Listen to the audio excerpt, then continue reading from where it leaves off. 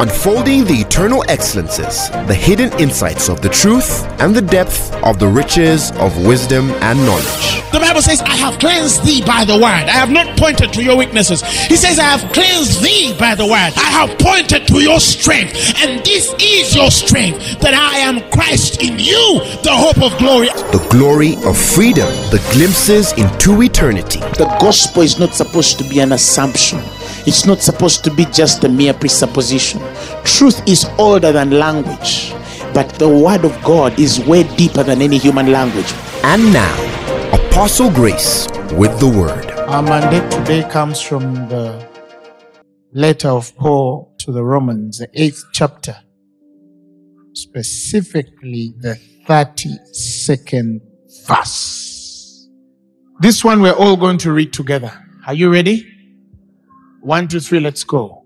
He that spared not his own son, but delivered him up for us all, how shall he not with him? Hallelujah. He that spared not his own son, but delivered him up for us, how shall he not with him also freely give us all things? Paul begins this conversation by showing you what God gave you, so you will reflect proportionately to what he cannot hold back from you because of what he gave you. What a thought. Selah, take a deep thought about this. Don't skip it. Don't rush through it.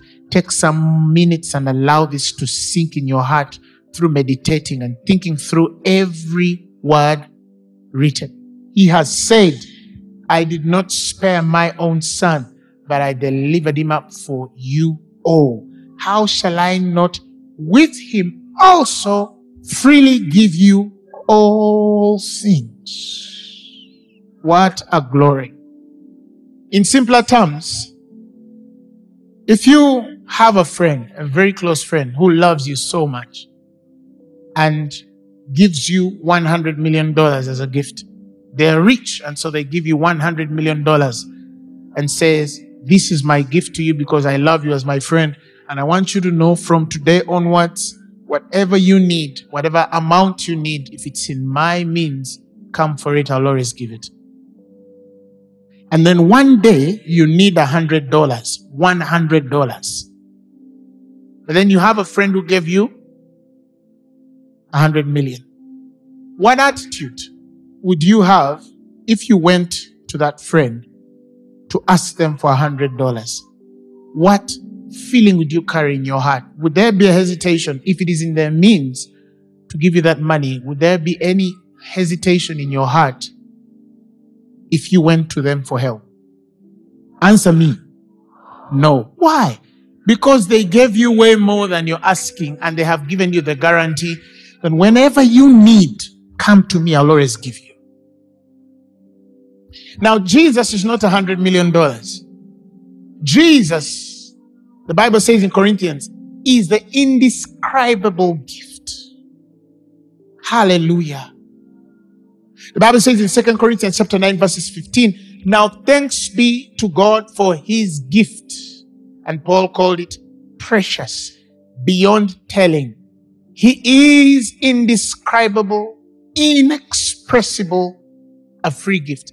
Jesus is free, but no words can describe him in value. No words can describe him in glory. No words can describe him in power. No words can describe him. No words can describe the gift of Jesus. What can you ever equate Jesus to? He's an indescribable gift.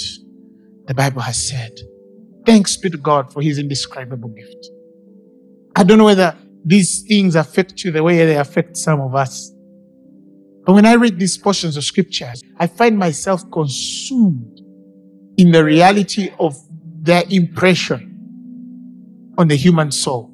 To know that he did not spare his own son, but he gave him up to deliver you. And then he says, how shall he not? How can I not, with Jesus, give you all things, and without any price you pay, freely, without any conditions or terms, able and willing to give you all things. All things. All things. Tell your neighbor, I am a rich person. I'm so rich. Think about it.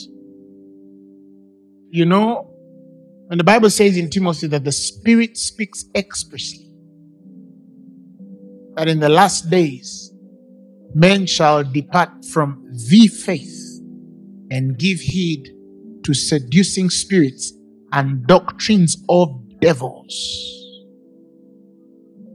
Many of us don't know the seriousness, although the Spirit has spoken expressly. In other words, this is something so important to the heart of God that it has so much emphasis way beyond language might ever express or articulate.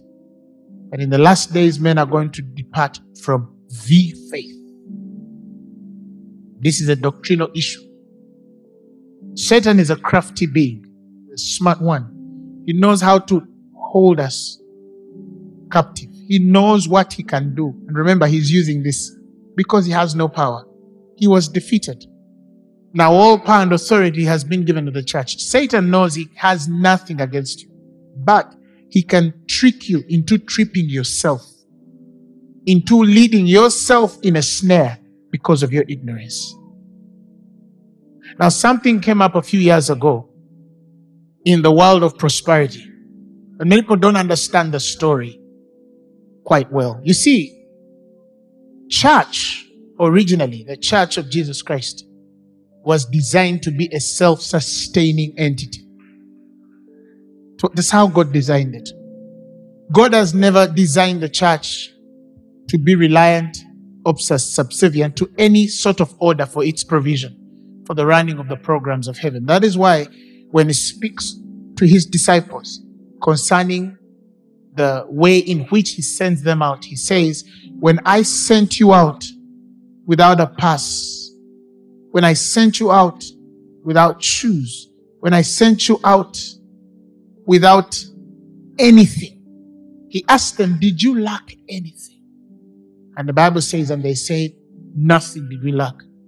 Because what the kingdom sends, it provides for.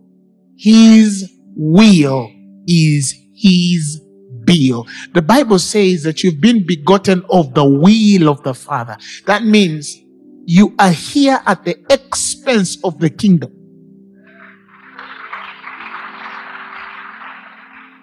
You are not designed to lack anything. Tell your neighbor, I'm not designed for lack. That's what the Bible says. So when the movements, now I'm going to give an example of America. When the movements come through in the Pentecostal movements and the Azusa Streets and the Word of Faith movement and stuff, a time came where it was important for the church to start taking seriously the responsibility of building wealth within us. Or else we were going to be relying on the provisions of the state, and that can never be enough to run the agenda of heaven. No economy can fund the agenda of heaven. The needs of the kingdom of God, only God can provide. No economy is big enough. Do you agree? So our great forefathers, wonderful generals, started bringing that conversation in a time where it was rather considered to be seen to even have wealth. And I'm going to come to that a bit later, because there's a lot I need to explain to you as to what the devil did in deception. And so they started to teach about prosperity, and that prosperity was designed for us all. God has called us to be prosperous. This book of the law shall not depart from your mouth. Thou shalt meditate therein day and night, that thou mayst observe to do according.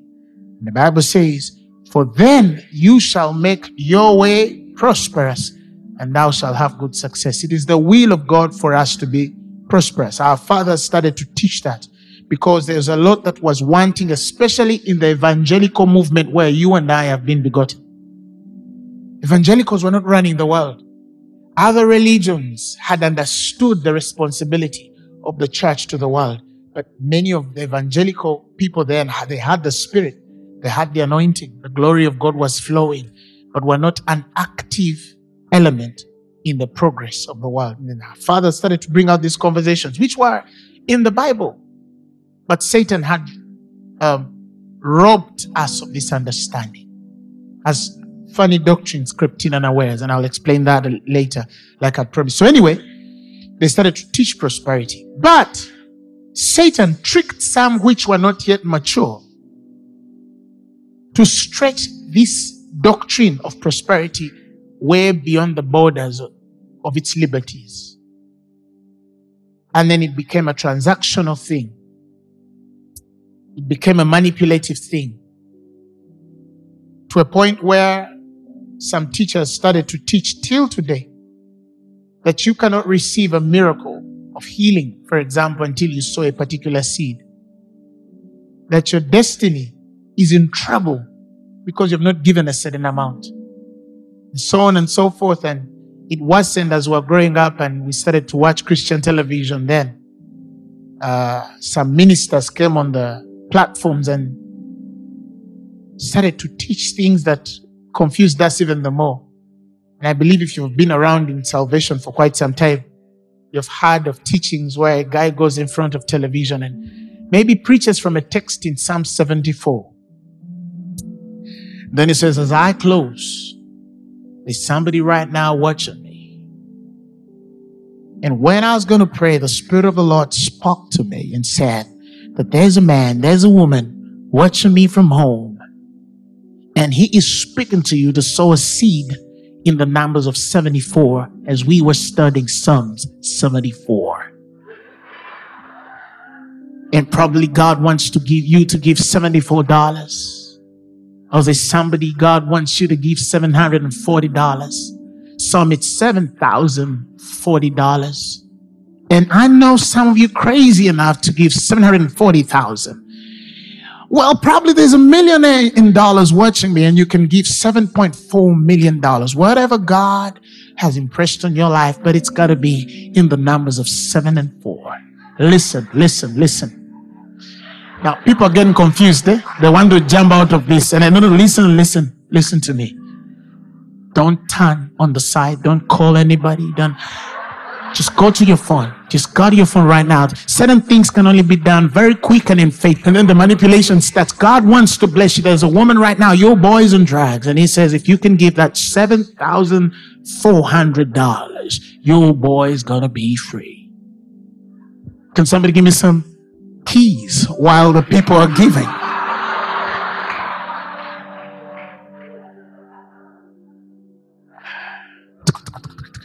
Then the giving comes.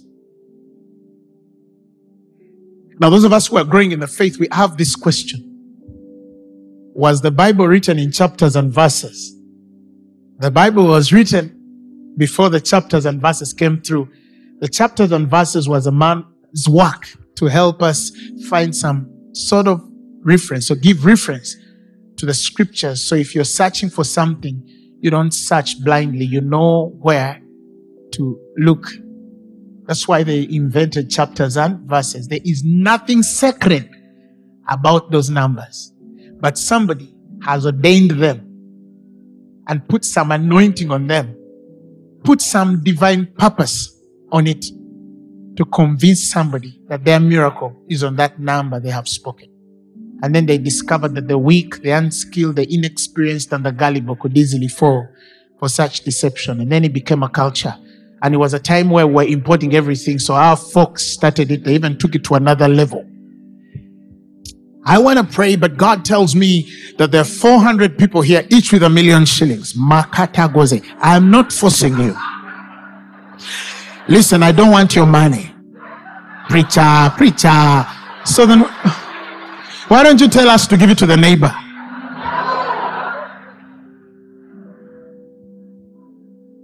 million shillings. Masokata. I want to pray for you. I want to pray for you. And then some come up. But he's looking for probably about 60 million. That's probably why I say it's 60 people. Or 40 million. Because he has a need. He has a debt. He borrowed money to do things that don't even touch the kingdom. But he's in trouble. Okay? And he has some sacred cows to milk. So, then 20 out of the 40 stand up. Then Rakoda goes up. We give them some envelopes. But as he's saying, give them some envelopes, he's counting the people. Then he discovers, oh my God, these are 20 and I need 40. Rekada. Let me help you. Let me help you. Let me help you. If you're there and you say, me, I have 500,000. Oh. And then they bring some in front, some on the side, then the rest of you, they say, the rest of you give from there. Like, we don't even need your money. The blessing these ones are going to receive. It's nothing compared to, what we give them is way bigger than what we're going to give you. And then you see this innocent widow who earns 10,000 shillings a month and she has given 5,000 of it, being blessed less than the man who has 1 billion shillings on the account, but he has given only 1 million. Do your math and tell me who God values most. That is why I am going to say this with no fear of contradiction or being misunderstood by anybody. These things ministries do where they reward the biggest givers. That is so demonically wrong. Because if I have 10,000 and I've given 5,000 of my 10, and you have 100 million and you've only given 1 million, what makes you a better giver? I've given 50% of my income. Those are doctrines of devils. The trick here is to trick people to give outside the purposes and will of God. Because if you do, then it means you have no reward because you're not giving in pattern. That's why some people give, but they don't see, the blessing that should follow their obedience. Such people are manipulated, but they don't change. Nothing changes on them. So when such people practice that, they brought a certain shame on the word prosperity. The problem was not prosperity. The problem was that some people misused it. So they threw it out. Baby and birth. You see? They say the prosperity gospel is not the gospel. They threw it all out. And then, that's one group. Then you have another group of people somewhere in the middle here who are not yet sure whether prosperity is the will of God. And it's from some of this group that they started to fight the people who had abused prosperity because they were not mature enough to handle this topic. Because remember, with great power comes great responsibility. You cannot claim to walk in the prosperity God has designed by His word if you are not ready to grow to the maturity and handle the responsibility that comes with that prosperity. So when these ones saw the immature, some of them had already doubted that prosperity was the will of God, again by false doctrine, who were taught and convinced that it is righteous for you to be poor. It is godly for you to be poor, which is also a doctrine of the devils. Let me tell you something. I was challenging people earlier and I said, Uganda as a nation, for example, if you look at our GDP, we run about $45 billion. They are enough to run this economy. There is a man on the face of the earth, one human being, who owns more than $170 billion. And it's on one man's account, in one man's name. There's another place in the world like Uganda where you're running 45 million people on 45 billion. do you see already that there's an imbalance on the earth? Is it the rich man's fault? It's not his fault. But I'm always telling us, imagine that man with $170 billion was born again. And I'm not talking about born again ceremoniously. Born again, born again, born again times 3.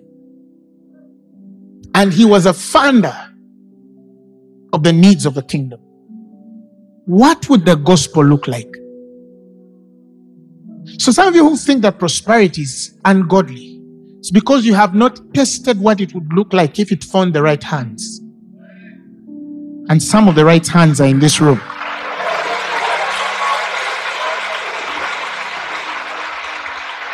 Move around our nation.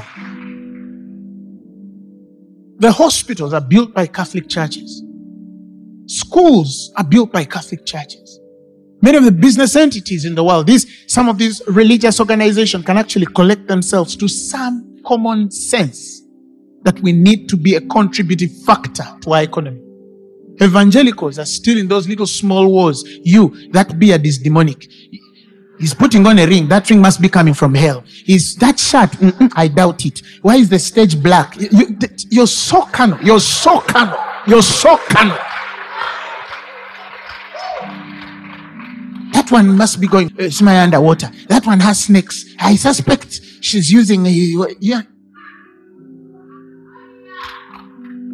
Now imagine what the president of a nation would think when he has that kind of mentality to talk to. And it also has numbers. It's controlling people. Our leaders even need to exercise so much patience to listen to us. Because we are not thinking where they're thinking. Are you following what I'm saying? So you have a bunch of people who think that it's wrong to be prosperous, it's sinful, it's ungodly, we're going to heaven. There's a preacher who was saying, I wish we go back to the early church where they sold all their houses, sold everything, and then brought everything to the feet of the apostle. I thought to myself, these guys in Acts 4 were sure Jesus was coming back next week. So what was the essence of keeping a house? But also, this church was a young church. They were starting life. There's a lot they were trying to understand. I'm not saying you can't sell your house or give to the Lord as He wills you to give, but it's not under pressure. It shouldn't even be out of necessity. It should be by the leading of the Spirit.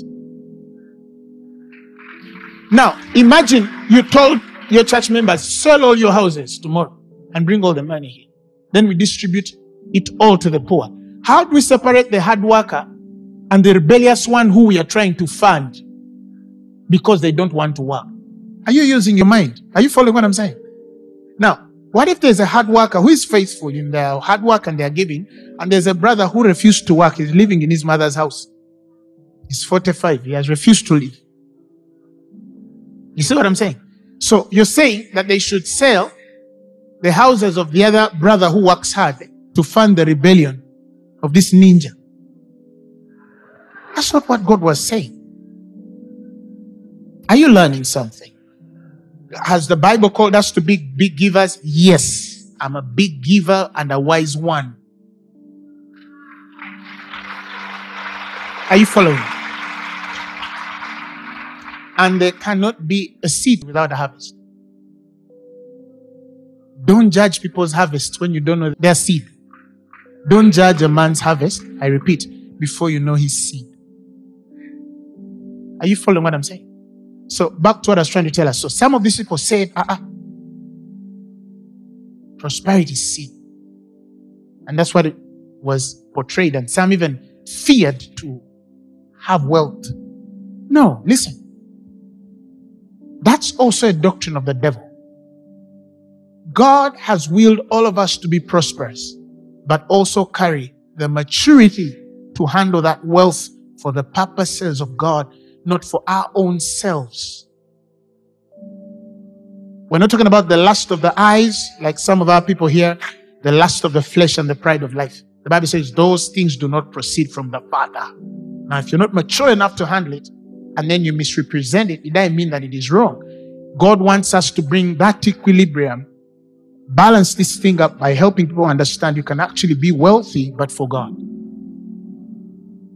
You can actually be wealthy, but not a Wester. You can have it all for the glory of the Lord. When I look at these kids on the streets, I want to take all of them into a home. I want to feed all of them. I want to give them the best education. And I look at a single mother trying to raise their child. God is my witness and my wife. I cannot tell you how many single mothers' children we pay fees every term.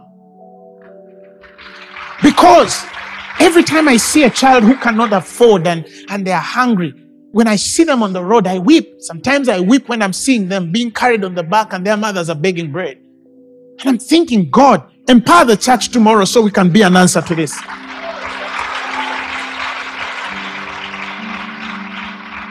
In fact, if you study the Greek word prosperity, to prosper, it is the word that directly translates as to go forward, to advance.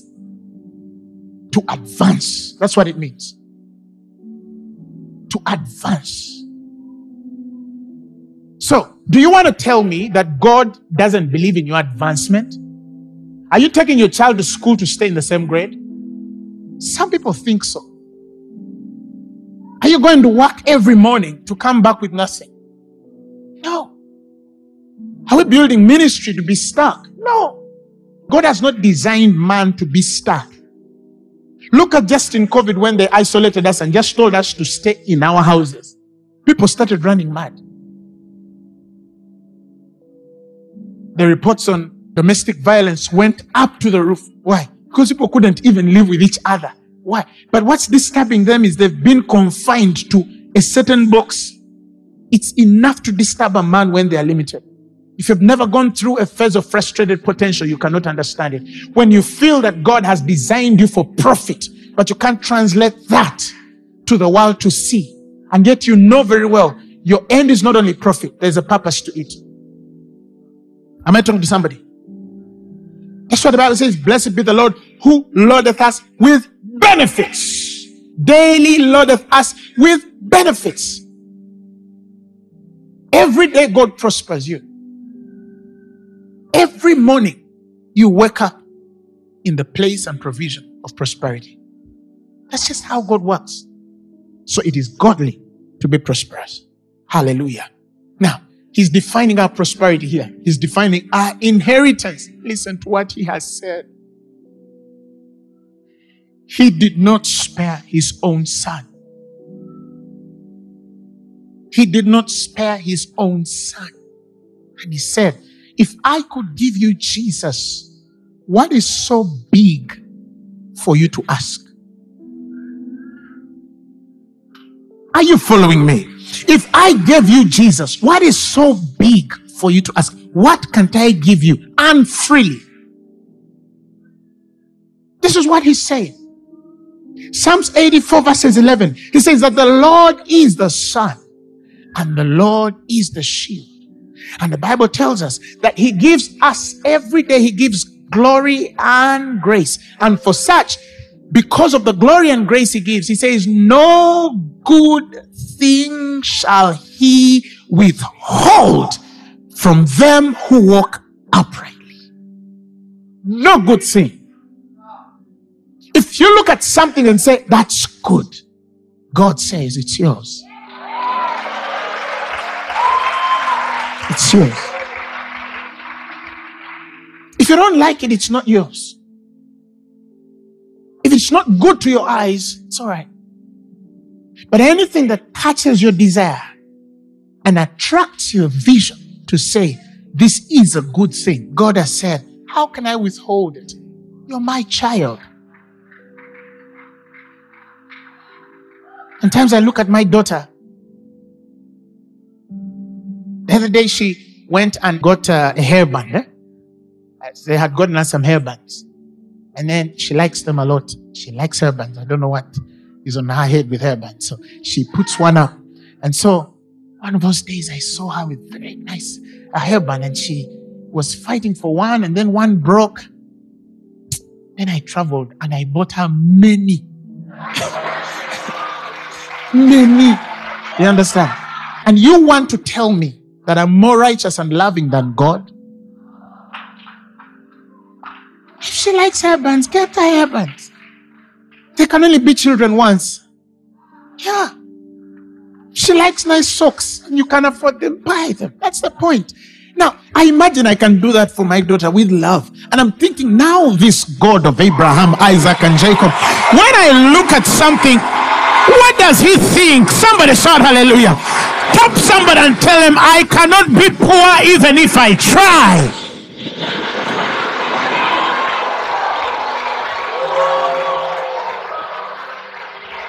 Freely, he said. Why? Because you're my child. You're my child. I will not withhold anything good from you. See, people have misunderstood God. We have a very wrong understanding of God. And then somebody says something like, when you ask God, it can either be a yes or a no or a wait. And then you tell them, show it to me in scripture. Because I can show you a scripture that says, for all things in him are yea, and in him, amen, and to the glory of the Father. The Bible says that Jesus, Paul taught, Silvanus taught, and all the other ministers, the one we preached among you as Timotheus taught, in him there was not yea and nay. He said, in him was yea. So you say, so then why does God deny me? God has never denied you. You were just not ready or mature for it. The car is there, but you can't drive it. Doesn't mean that the car is not available for you. It only means you just don't know how to drive it, but it's available for you. Are you following me, child of God? Yes. In him was yea. There was no nay. So are you telling me that there is a nay when you can't show me the scripture? At least I have the reference. There's a lot we need to understand about this person we call Jesus. Jesus comes to them and asks them, who do men say I am? And everyone knows. Everyone knows what men say who Jesus is. And then he gets to them and says, okay, but who do you say I am? And all the 11 have no words. There's only one fellow who knows who he is. All the 11 only know what they are told. That's why I told ministers earlier, and I told them we are in trouble. Because many of the people we pastor don't know us as God has anointed us. They only relate with us on what they hear about us. If they hear that we are right, they agree. If they hear rumor tomorrow that I found Apostle Emma in a shrine, they just believe it. You believe all the good and bad about us. That's what you know about us. That's why I tell people, it's also another level of immaturity.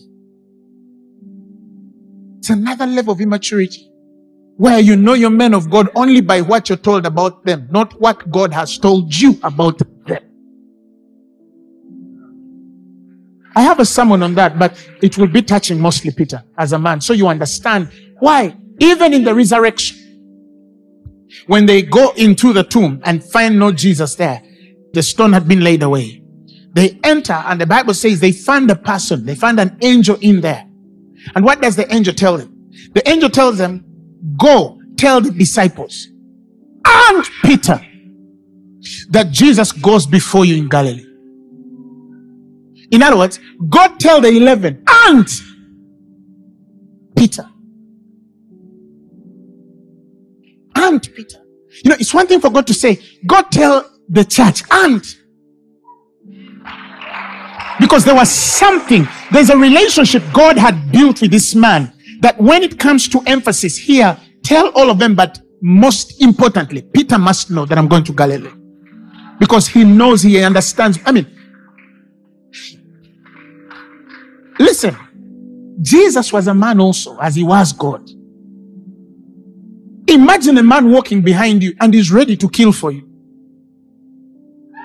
When there's another one who can walk away because they had a rumor about you, but there's a one who, hey,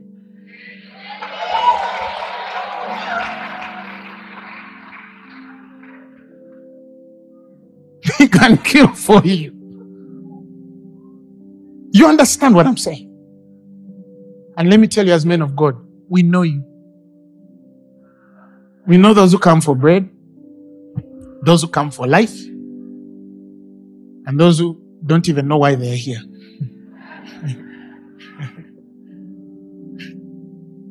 When Jesus went through persecution, all who came for bread fled. All of them. Who come for miracle, husband, breakthrough, general prayer. Then he asks his disciples, are you also going to leave? He says, for where shall we go? For with thee are the words of life. You get it? Yes, you get it. It's different from when you're just coming for a car or you have problems, you need rent, and that's why you come to this man of God. But it's another when you actually come to receive life. To receive life. I'll teach about it, but I want to emphasize on Peter. I want you to understand the relationship. Why it's on this rock he builds his church. Why it's on Peter he builds his church. No other disciple could he use to typify his heart with man. Back to what I was trying to teach us here. That there's a lot we have spoken as doctrines of devils and misrepresented God. Listen. God wants to give you all according to his will. The Bible says it is the desire of the Father to give you the kingdom. It's his will. He wants to give you the realm. It's his pleasure. That's what the Bible says. It's the good pleasure of the Father, the Bible says, to give you the kingdom. There is nothing God wants to hold from you. You know, when you have been taught like that for so many years,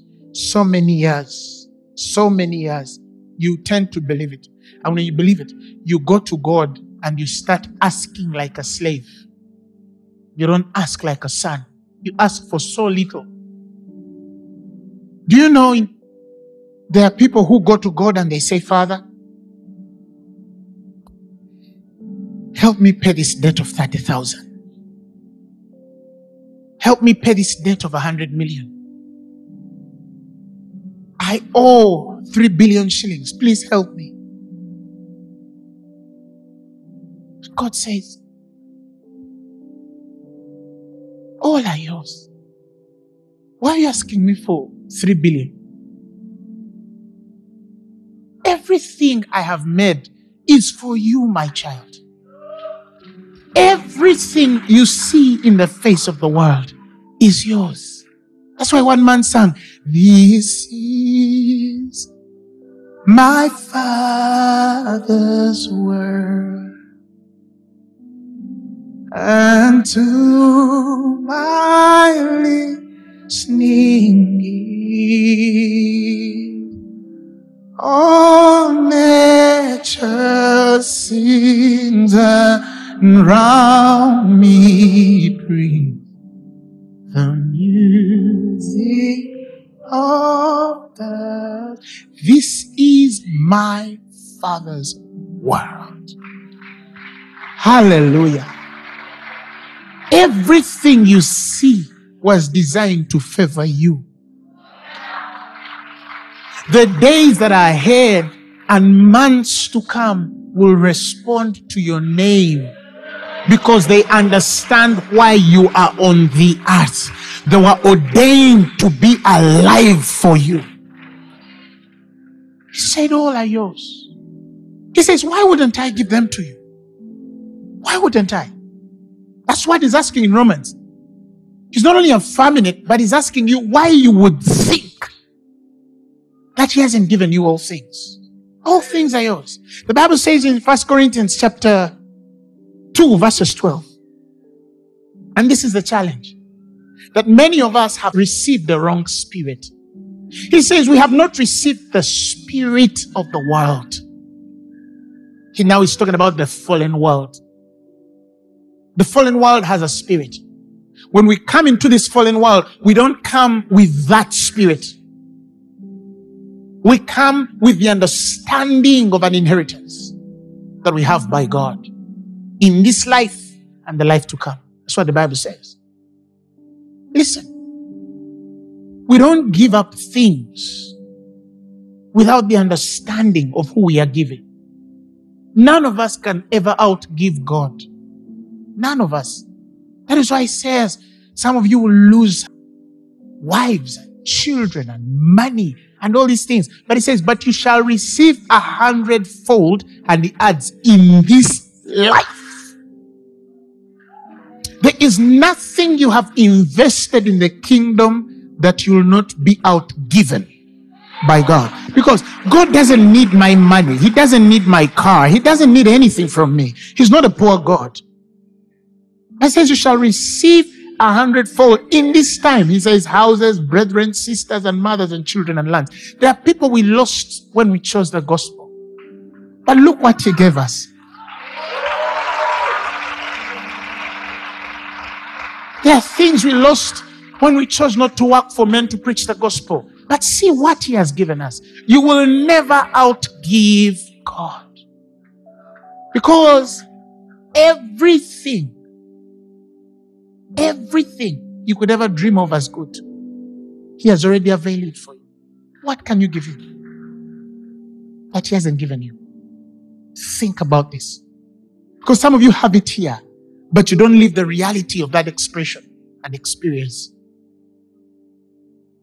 He says you have not received the spirit of this world. The spirit of this world is a spirit of scarce resources. It's a spirit of struggle. It's a spirit of competition. It's a spirit of survival instinct, like the original primates you read in your biology. They only know one thing: to survive. We didn't come in this world as survivors. We're not survivors. No. The Bible says we reign as kings. Hallelujah, glory to God. We're not victims of circumstances. We're not victims of economies. I told you the English word economy comes from the Latin word economia. Studying the science of lack. It is already in the world that nothing is ever enough. Every resource is scarce. So we are all competing for scarce resources. And to manage that is economia, economics. To know how to manage the giving and taking. That's not the world God has created for you. When I mean world, I mean eon. Spiritual. The period and age, the times that are appointed for us spiritually. The realm in which we've been invited when he says it's his good pleasure to give you the kingdom. The word kingdom there is realm. To invite you to a realm that is not conscious of lack. It even breaks my heart the more when those who don't understand what I'm talking about come to a third world country like this one and teach that it's wrong to be prosperous for God. I tell people this is the only way you can get these third world nations to first world nations. Because some of them are not poor in their own doing. Some of the first world nations take advantage of the third world nations. That's why they are richer. But then the gospel is the only answer. Our politicians are trying, but let me tell you, they can't. It's too far for them. Because it's only the wisdom of God can do. Imagine we preached this gospel and somebody believed me. And we had billionaires in dollars in this room. And every man at the sound of my voice was a billionaire in dollars. Listen, we will change the trajectory and history of this nation. We can take poverty out of it. Do you know how many women are dying now because of poverty? Do you know how many children are sleeping hungry because of poverty? Do you know how many children are dead at birth because we cannot take the facilities, the health facilities, in the places where they need them? And God needs an answer. And I tell you, it might not come from a politician. It might come, or will come, I'm sure, from somebody seated in this room. Somebody shout hallelujah. You have seen Samaritan Pass, that Christian organization, reaching out in Haiti when they had, those devastations.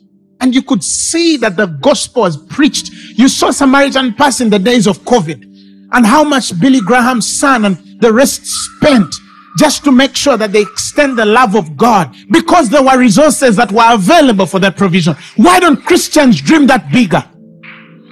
Why should we always think about our own money, our own children, our own pockets, our own families? No. Start thinking beyond, because God wants to entrust you with so much. That's why He gave you so much.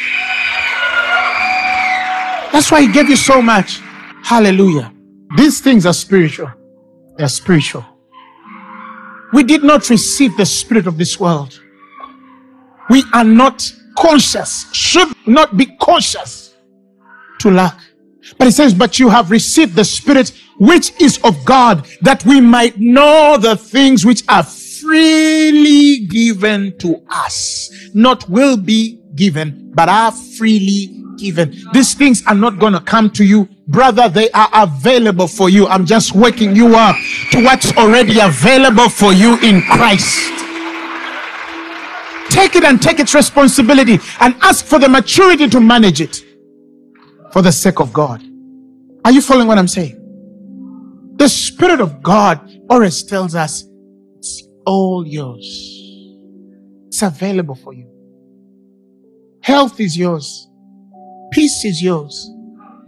The blessing of the Lord maketh rich, and it addeth no sorrow. Wealth is yours. Victory is yours. All are yours. 1 Corinthians chapter 3 verses 21. He says, therefore let no man glory in men, for all things are yours. I'm preaching the Bible here. I'm not using my own mind. This is God speaking. All things are yours.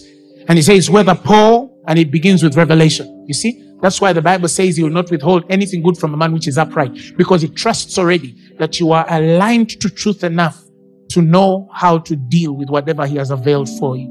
You see? Now here He begins with revelation. Whether Paul, Paul's revelation, or Apollos, Apollos' revelation, or Cephas, or the world, or life, or death, or things present, or the next car to be built, the next technology in construction. He says, things to come. He says, all are yours, and you are Christ's, and Christ is God's. So some people have this deception again, that when you have so much, you lose Christ. No. I know people in this ministry who are filthy rich,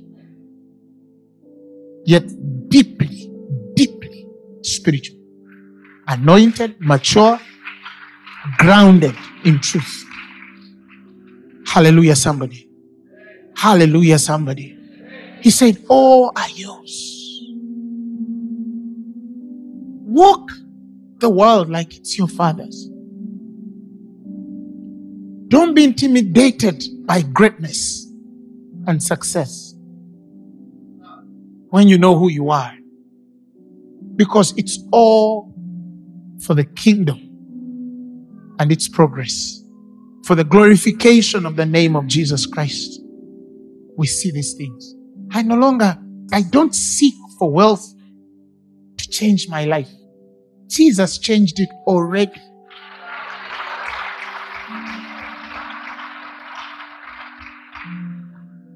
I don't even seek to be rich anymore. Because the Bible says, all are mine. The Bible says, do not labor to be rich. He says, cease from your wisdom. It's human wisdom to try to be what God has already made you. Hey! Did you get it? It's human wisdom to try to be what God has already made you. You are rich. All are yours. All are yours. All are yours. Revelation 21 verses 7. He says, he that overcometh shall inherit all things. It's a place of breaking through his revelation. That place of overcoming, if you study the context, is a place of breaking through into the full revelation, divine purpose. When you understand who God is, he says, you inherit all things. And he says, I will be your God, and you shall be my son. In other words, that has nothing to do with the relationship I have with you. It will be strong, even stronger, because I'm on your side. But I have designed you for an inheritance. And not just an inheritance of a portion, but all things. If the sons and daughters of God understood this, the gospel would be preached differently. It would be preached differently. Especially in the evangelicals. Imagine if the hospitals were building. We can put altars there. That while our people are dying and loathing in pain, we have men and women of God who are praying 24/7 for the sick in the hospitals, praying for the kidneys to work, praying for the liver to function, praying for the heart to pump again. My God, they enter our hospitals knowing, firstly, God takes precedence. The doctors are going to be just an extension, but God is going to be working. We build strong businesses and know that we can hire our sons and daughters, and we build according to heavenly principle, integrity, commitment, hard work, and all the other things that are required in scripture. We build schools, and we know that in the madness, as we see some governments passing laws that are, taking advantage of our children in schools, we know that this is a Christian school with a Christian philosophy, and it is built like any other successful private school out there, and our students can compete with anybody in the world.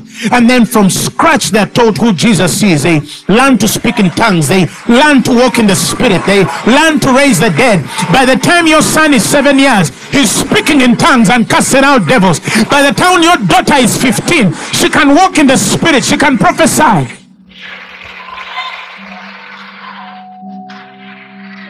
That's what we see. A while ago, after the first service, the Lord showed me a vision a couple of days ago. A very interesting vision touching the rapture. He showed me things. Now, today, Pastor Ronnie's daughter comes to me. And then she tells me, the Lord gave me a vision. And she starts speaking everything the Lord had showed me a few days ago. And I'm thinking, these are the kids we are raising?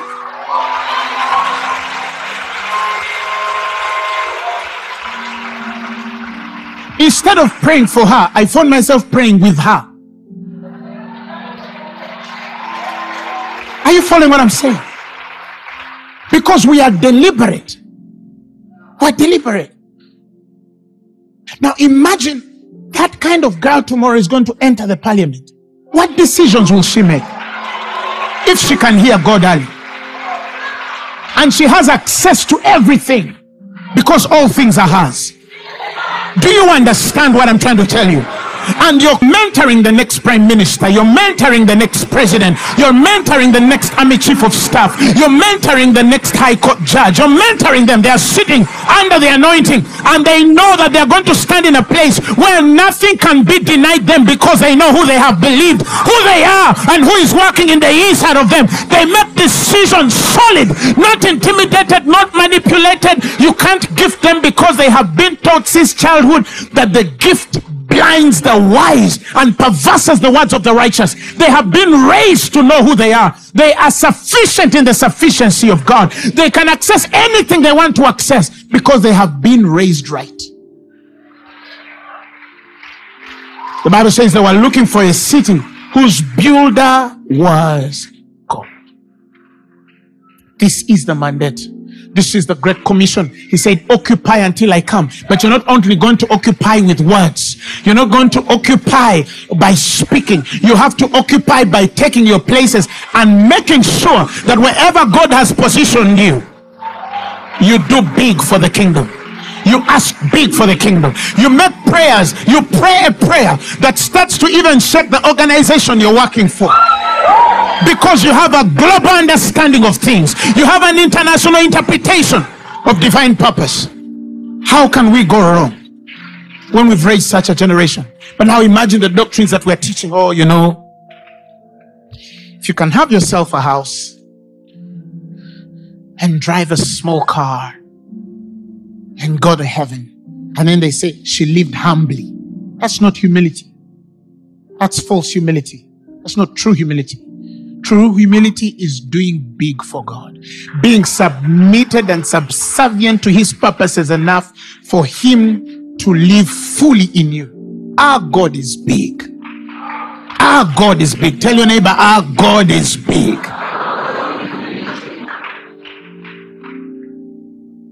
So, stop praying for small things. You're wasting our time. I think I told a story once how there was this guy, it was an overnight. And then the pastor tells them, pray. And then there was this brother who was in the meeting. They were praying in the overnights. And you know, as you're praying, people are pacing and they're bypassing each other. So this guy wanted money. I think he wanted 300,000 shillings. How's that? $90 or something? So he starts praying. 300,000, Lord. 300,000. 300,000, Jesus. Jesus! 300,000. Now, there's this brother as well. He's praying. Mashata, Koseba, Tika, Rekata. Nations, nations, nations. Hallelujah. Nations. Hallelujah. Nations. Makota, Zobradege. I take over. I take over. But the brother asking for 300,000 is louder than the fellow asking for, 300,000, Lord. Mitwala Satu. Mitwala Satu. 300,000, Lord. Translated in Luganda is 300,000. So this guy goes out into his pocket. He touches the brother. Hey, you are asking for 300,000. Yes. God has answered you. Go away and let us who are asking for billions and nations to pray. Give us some space. You're sweating and littering where men are supposed to be asking for billions and nations. So he paid him. He answered this prayer to create space for him to pray for things.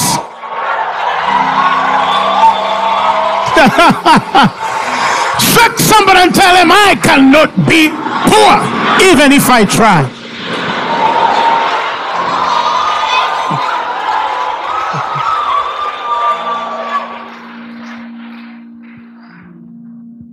He says, you shall lend to nations, and you shall not need to borrow. Next line. And you shall what? Reign, not in nations. He said, you shall reign over nations, but they shall not reign over you. This is not you reigning in a nation. He's not even talking about the office of the presidency. No, he's talking about you being above presidents, plural. Because I'm seeing a person here.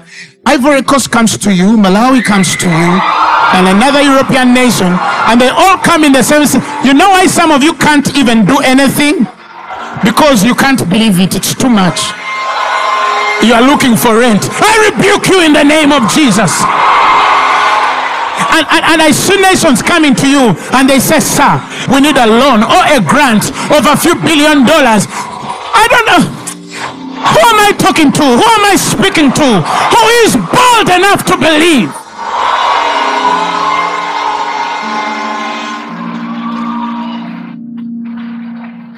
Some of you will be the witness that I was there when Apostle was saying it, but my neighbor took it.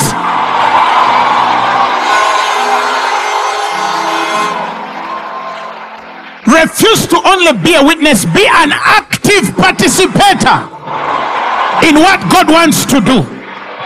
Because let me tell you, the next move of the Spirit will require prosperous men. Hallelujah, glory to God. It will require prosperity on every level in the country and outside the country. Yes, the lame will walk, the blind will see, the deaf will hear, the dumb will speak, the dead will be raised, salvation will come. But when it comes to the institutions of this world, the kingdoms of this world become the kingdom of our God. Hallelujah. Hallelujah. Hallelujah. They become the kingdoms. That's what it means to take over. We don't need political power. No, some of you are ordained for that. And that's all right. We need spiritual authority. Dominion. I mean real dominion. Where the nation will say, we need you. We don't want you, we need you. I know some people cannot believe what I'm saying. But it's not my fault. They have been deceived since they were little. They have been raised in the same doctrine. They've listened to it. They've swallowed it like medicine. It's in their system. They can't believe to move forward. But I believe somebody in this room has connected to what I'm saying. All are yours. Now, I'm going to give us 5 minutes. And those 5 minutes, I really want you to ask big. I really want you to ask big.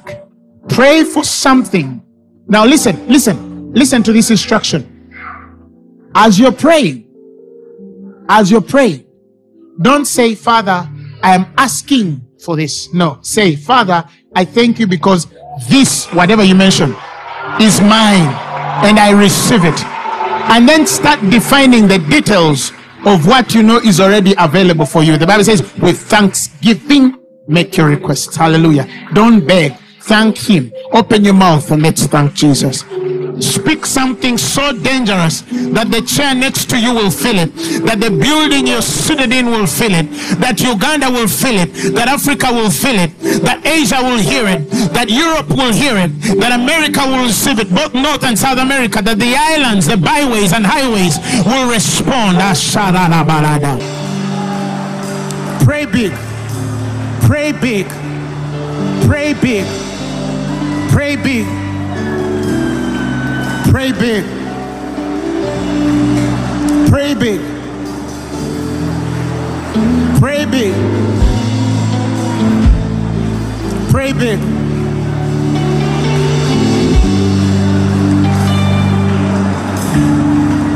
Praise God from him. Oh, blessings flow. Praise him, all creatures here below. Praise him above ye heavenly hosts. Praise Father, Son, and Holy Ghost.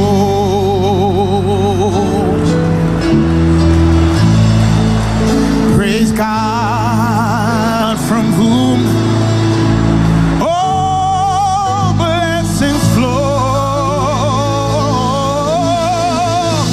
Praise him, all creatures here below.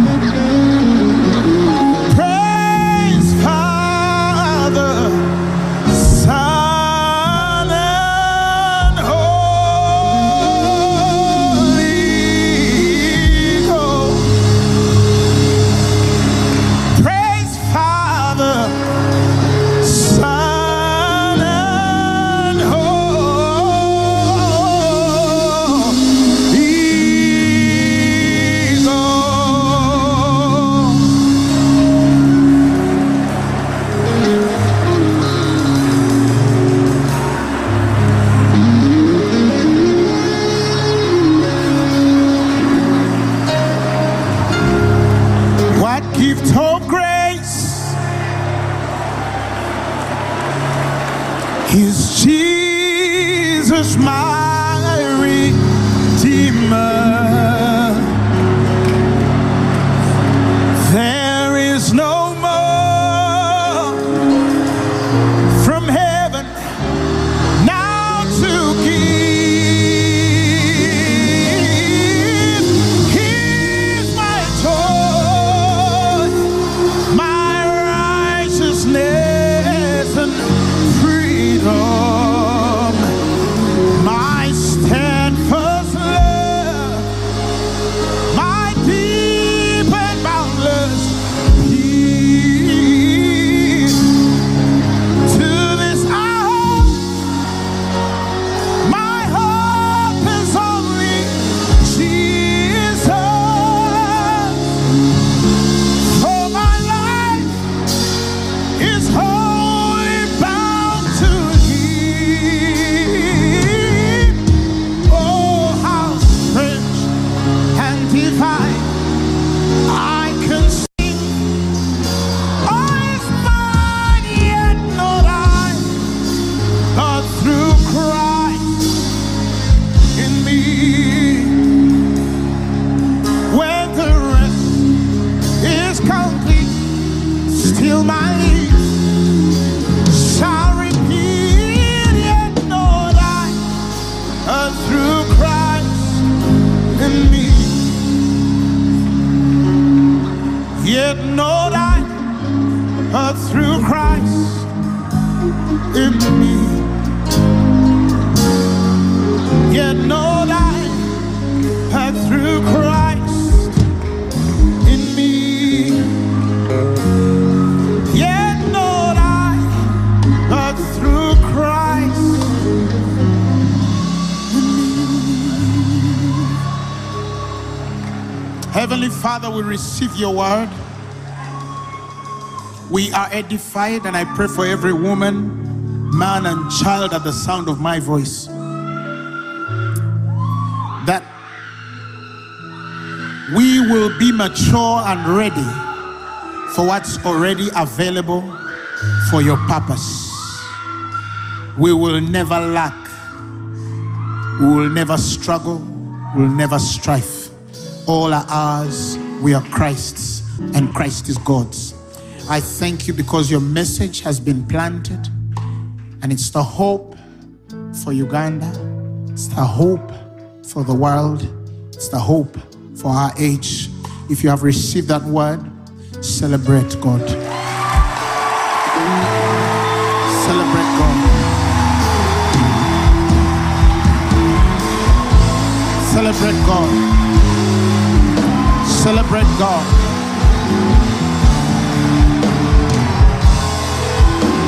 Celebrate Him.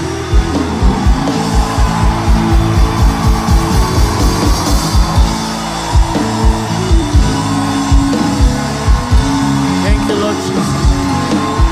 Hallelujah. Thank you, Lord. Thank you, Lord. This is your Father's world. All is well with you.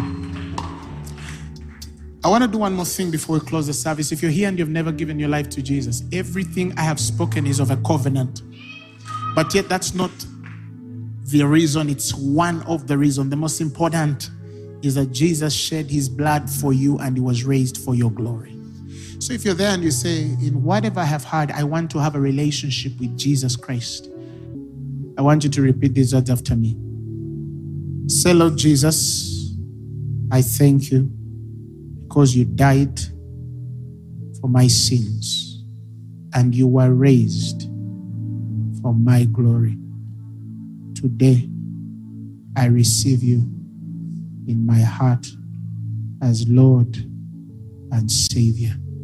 I'm born again Amen. This sermon has been brought to you by Phaneroo Ministries International. For more information, contact us on telephone number +256 200 999 400 or email us at info@phaneroo.org. You can also find us on the web at www.phaneroo.org. Follow us on our social media platforms on Facebook, Instagram, and Twitter. Subscribe to our YouTube channel at Phaneroo Ministries International. Or better still, feel free to join us every Thursday for our weekly fellowships at the Uma Upper Gardens from 5 p.m. to 9 p.m. and for our Sunday services at 9 a.m. and 11 a.m. at the Uma Multipurpose Hall. Phaneroo, make manifest.